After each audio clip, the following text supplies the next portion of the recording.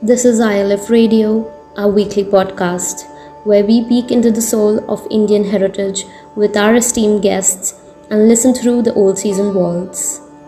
For this episode, we have embroidered a piece of Uttarakhand with the threads of Gartang Gali that stitch together India and Tibet. This ancient trade route in the Nelong Valley was the prime medium of transport for the Jaad Bhutiya community, who acquired a unique identity over a period of this cultural and economic exchange. The history of this wooden bridge needles into the identities of these communities, not only in its physical form, but also through the intangible aspects, folklores, and other lesser known stories. And now, let's get weaving. Hi, I'm Priya from India Lost and Found. For this episode, we have Dr. Lokesh Ohri with us. Dr. Lokesh Ohri is a Dehradun-based anthropologist and heritage preservationist. He's also the founder of Been There, Doon That, an educational initiative that works to raise awareness about Doon Valley's social and cultural history through walks, lectures, and workshops. After finishing college, Dr. Ohri had a brief stint in the corporate sector in Kolkata. Subsequently, he returned to his hometown and began teaching. Later, influenced by his strong interest in anthropology, he completed his master's degree in sociology. Following that, he received a scholarship for completing PhD at the Heidelberg University. He currently works as the convener for the Uttarakhand chapter of INTAC.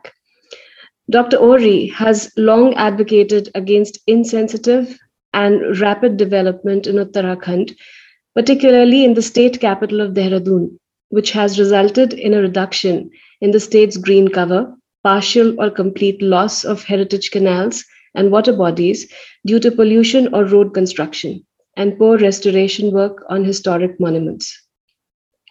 We are here to ask him about a heritage site that is very close to his heart and try to connect the dots of history with future in order to learn how past can inform present strategies in preservation.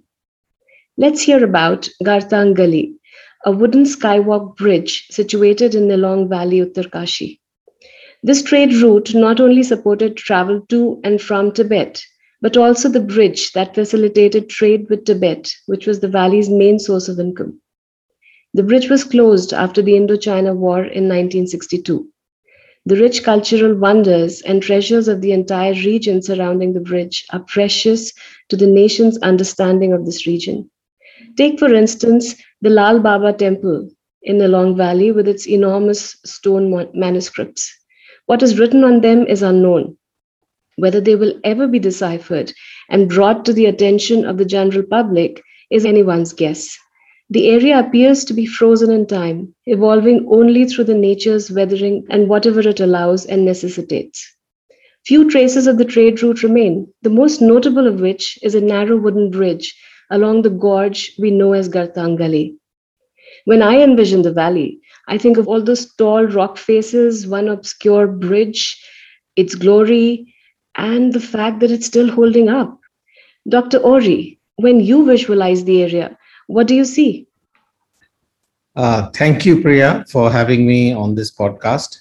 And yes, you very rightly mentioned that Gartang Gali is very close to my heart. It's a space that brings back so much. If you look at the past, if you think about the history, what all has happened in the region is quite amazing.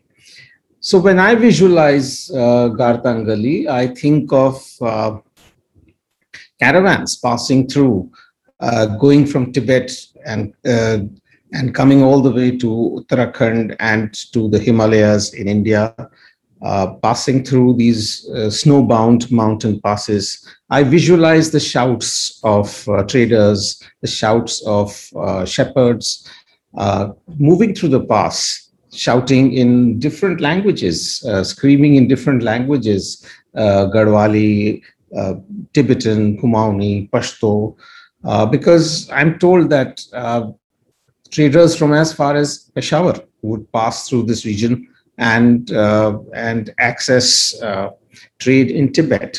So it was a region of brisk trade. It was a region of pastoralism. In fact, you'll be surprised to know that a lot of the sheep that passed through this region also carried a lot of goods on their backs. So it was not just the wool that they were kept for, but they were also kept for carrying loads. So, and you have to think of this pristine space. You have to think of this beautiful space, which is about 10,500 feet above mean sea level.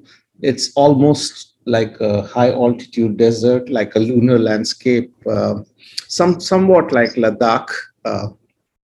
And there is this precipice, there is this vertical rock face that rises above the Jaad Ganga, the river that flows from this valley, the Jaad Ganga, which later on joins the Bhagirathi as it comes out of Gangotri.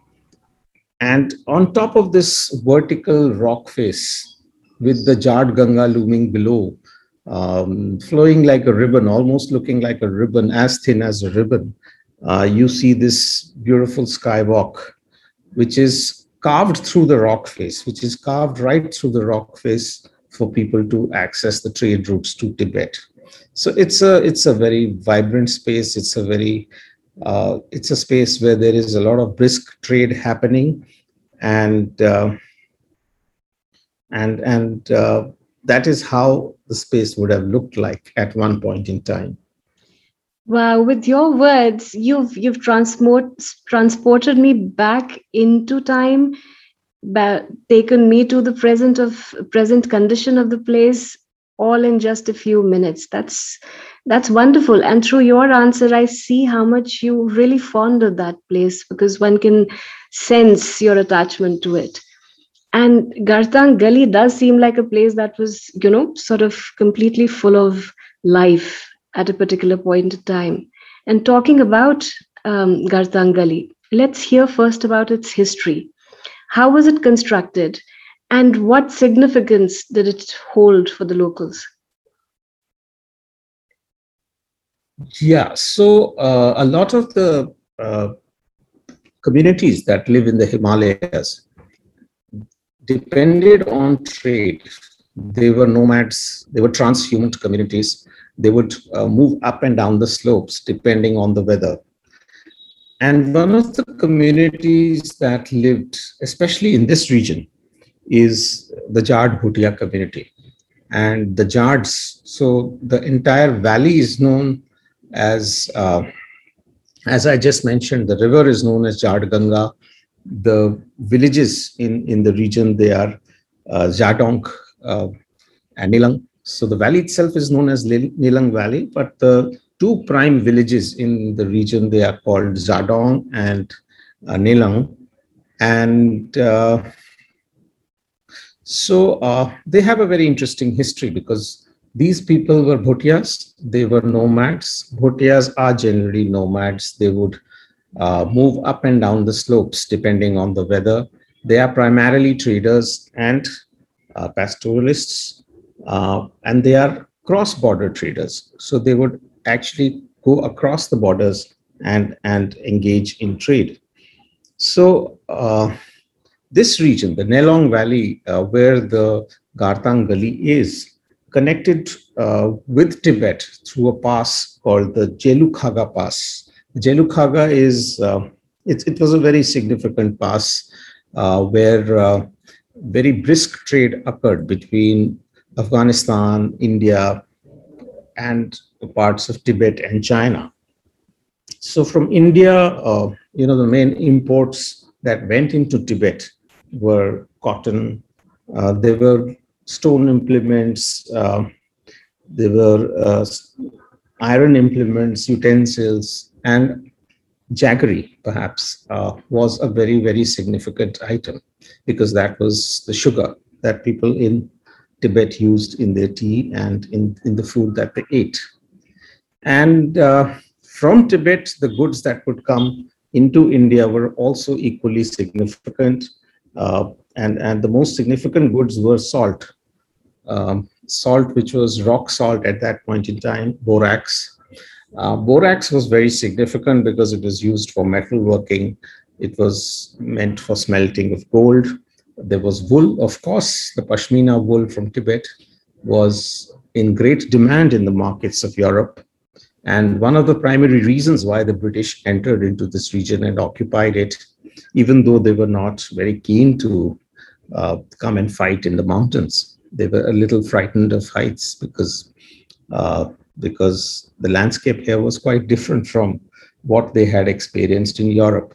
So the Jads of this valley, they were engaged in trade, and the history is very significant because in the border areas, especially the border areas of Uttarakhand, which are Uttarkashi and Pithoragarh, these areas are known as the Bhot region of Uttarakhand, and the people who live in the Bhot region are the Bhutiyas.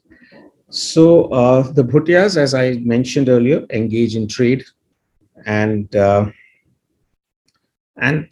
you would be surprised to know that at that point in time, the town of Uttarkashi was had a different name. It was known as Badahat. It was known as Bada would mean big, and Hat, of course, we all know means a market. So it was the large market. It was the large market, and in the large markets, there would be great fairs, there would be great melas, where large-scale trading would happen. So the Jaad Bhutiyas were a very significant component of this trade. So when you go up the Gangotri Valley, you come to the town of Uttarkashi, which is Badahat. And then ahead of Badahat is, if you keep going on the route above, there is Dunda, a village called Dunda. So Dunda was the winter home of a lot of the Jaad people. During the winter, when the passes were snowbound, these people would come and live here. And many of them would, of course, also live in Harsil, the beautiful valley, a little above Dunda. And from Harsil, this region, the Nelong Valley, is only about 30 kilometers to access. So it was a very, very significant part of the trade routes in the country, and a lot of important items, a lot of the stuff that people bought and used were traded from this region. Two of the very important fairs in the region were the Silku Mela, which is still held in a village called Raithal, which is not very far from the Nelong Valley, and the Magh Mela of Uttarkashi, which is now referred to as the Magh Mela, but it was the great trading fair of the Badahat. So, right. So yeah, it's caught on to be of cultural significance, of religious significance, whereas it began initially as a bazaar. Yes, it was a bazaar, and it was a huge trading event because that was the time when the winter was thawing, and the traders from as far away as Afghanistan would come and bring their stuff, and then the traders from Tibet would also come in and exchange goods. So it was a melting pot. It was a great congregation. It was a great place to be in. Fantastic. I can almost imagine, so full of life and so full of activity. And the fact that the bridge is located at the border areas of three countries, which is India, Nepal, and China, this must mean so much of integration and fusion of cultures. Could you tell us a little bit about this melting pot that you talk about, and the people, who these people are? Yes. So as I mentioned earlier, the two prime villages in the region, they are Jadong and Nelong. And Jadong is the original home of the Jaad Bhutiya people. So the Jaad Bhutiyas were the people who controlled trade in this region. they had a very interesting system with the trade, because with the Tibetan traders, they had a system which is referred to as the Mitra system. So each Jaad trader would only trade with a particular Tibetan trader, and they would have these little seals that could kind of connect uh, the traders across the border. So a Jaad trader would carry a seal in his hand, and even if he himself was unable to bring the goods across the border, he would send the seal through someone, whoever was carrying the goods. And on seeing the seal, the Mitra across the border, the Tibetan trader, would immediately recognize him, purchase the goods, and pay the price. So fascinating. So this Mitra comes from Mitra, the friend? The friend, yeah. So all across the Nelong Valley, this term is used widely, and the system itself is described as the Mitra system. A lot of the earlier historians in the region have documented this in great detail. So the Jaads are they are, as I said, a nomadic community. They are transhuman. In the winters, they go up. They come to the villages of Harsil and Bagori and Chorpani. And during the summer, they would try to cross the passes like the Jelukhaga Pass and go into Tibet. Now, the biggest market in the Tibet region was it was spread across the borders, but there were a lot of the brisk trading that was happening, especially in Pashmina wool and borax, which was a very significant item at that point in time until the other alternatives, chemical alternatives, synthetic alternatives were found. So the biggest market across the border was a village called Chabrangzong in Tibet. And most of the Jaads, they had these dual identities. They had Hindu identities on this side of the border, and they had Tibetan identities on the other side of the border. They had different names. Like a person would have a Hindu name on this side, but the moment he crossed across the border, he would acquire a Tibetan name. So even today in the Jaad homes, you can see two shrines. You can see a shrine to the Buddha, and you can see a shrine to the Hindu gods and goddesses. Even the village of Bagori in Harsil, where most of the Jaads are now confined in a sense, because these people were free roaming people. They were trading people. They would go across the border freely.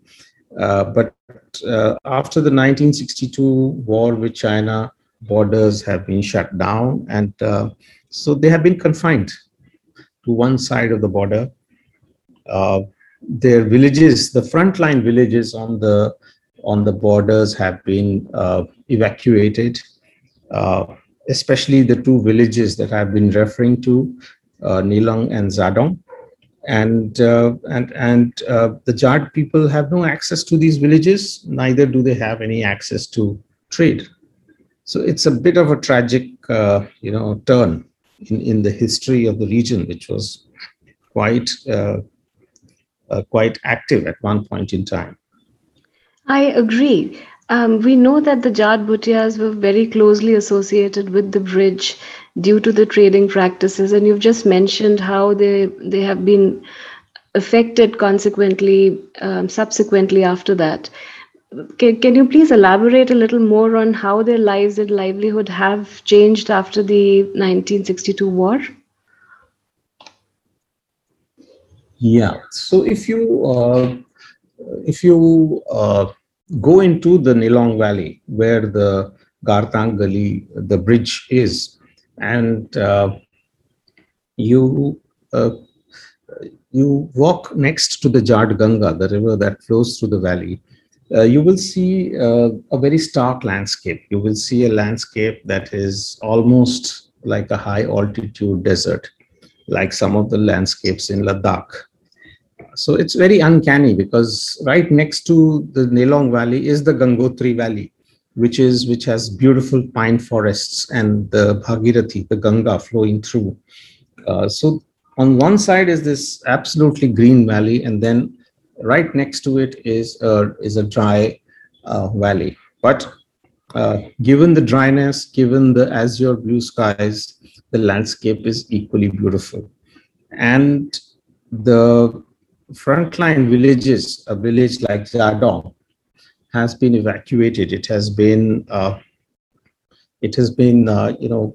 the 1962 war with China, people have been forced to leave the village. Very interestingly, the people worshipped their deities, people worshipped their gods. And one of the gods that they worshipped was Lal Devta, as you mentioned in your introduction.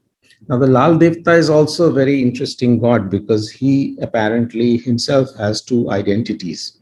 So he's worshipped as the Lal Devata, but he's also worshipped as a Devata called Me Parang.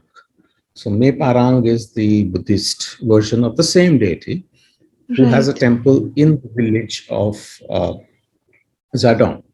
Now, when the villages were being evacuated, the people of the Jaad people, they went up to their devatas. Now, all devatas in the region, they communicate with humans. They have familial relations. So the devatas are not just deities enshrined in temples, but they're also connected with families very closely. And devatas speak through their oracles. They speak through their mouthpieces, which is a human and who gets possessed by the devata. And it is believed that the devata speaks through this human mouthpiece. So when the Jads approached the oracle of Me Parang or Lal Devata, the Devata refused to budge. He said, you may want to go. The government may be forcing you to leave. The military may want you to be not here, but I am not going anywhere. You can take my sisters, the two Devis that they worship. You could take them, but if you still worship me, if you still believe in me, you have to visit me once more every year so that I can meet my sisters.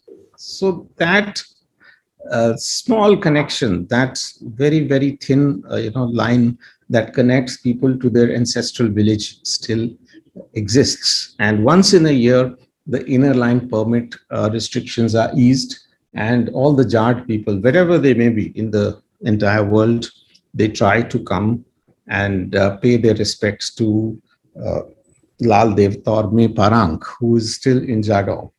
So the Jads are very, they are Buddhists also and they are very, very docile people, very beautiful people who are now engaged more and more in making wool products. So they do a lot of very fine, wool products, but most of the other items of trade are not traded in anymore. So the connection with Tibet is kind of severed, which is a bit of a sad ending because this was a cultural hotspot. This was a place where different cultures would confluence, would meet, and now that is not happening any longer. It's such a fascinating storyline, a fascinating timeline of such opulence and so many things, and then suddenly the valley is empty. If you had to describe a day in Nelong Valley today, how would you see the region and people's lives if the wars had not occurred? Oh yeah, so if the war had not occurred and the border had not been shut down, I would imagine that there would still be very brisk trade happening.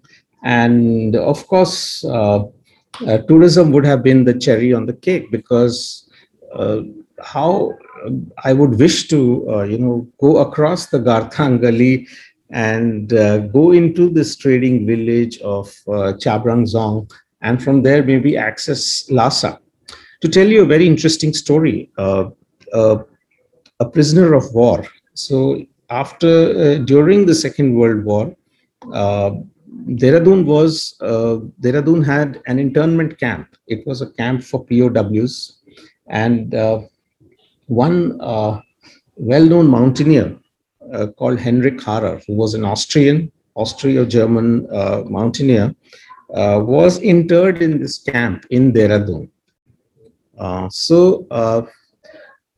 Henrik Harrer tried to escape from the camp 6 times, and the sixth attempt was successful. And what he did was that he started walking towards the mountains. He associated himself with a few pilgrims who were going all the way to Gangotri. And Henrik Harrer probably would have crossed the Gartang Gali and then entered the Tibetan village of Chabrangzong, and then moved on to Lhasa. So Henrik Harrer's story is very interesting because he managed to walk all the way up to Lhasa from Dehradun. Wow.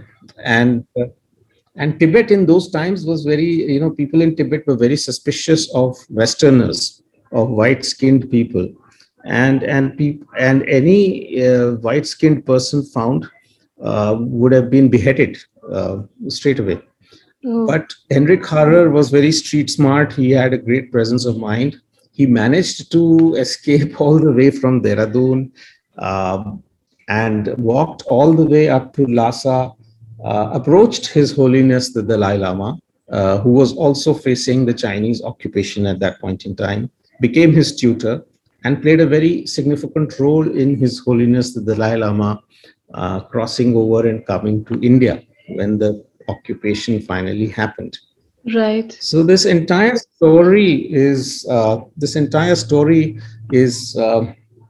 mentioned in a book, in a famous book called 7 Years in Tibet. 7 Years in Tibet, which eventually became a very big Hollywood movie where Brad Pitt played the role of Henrik Harrer.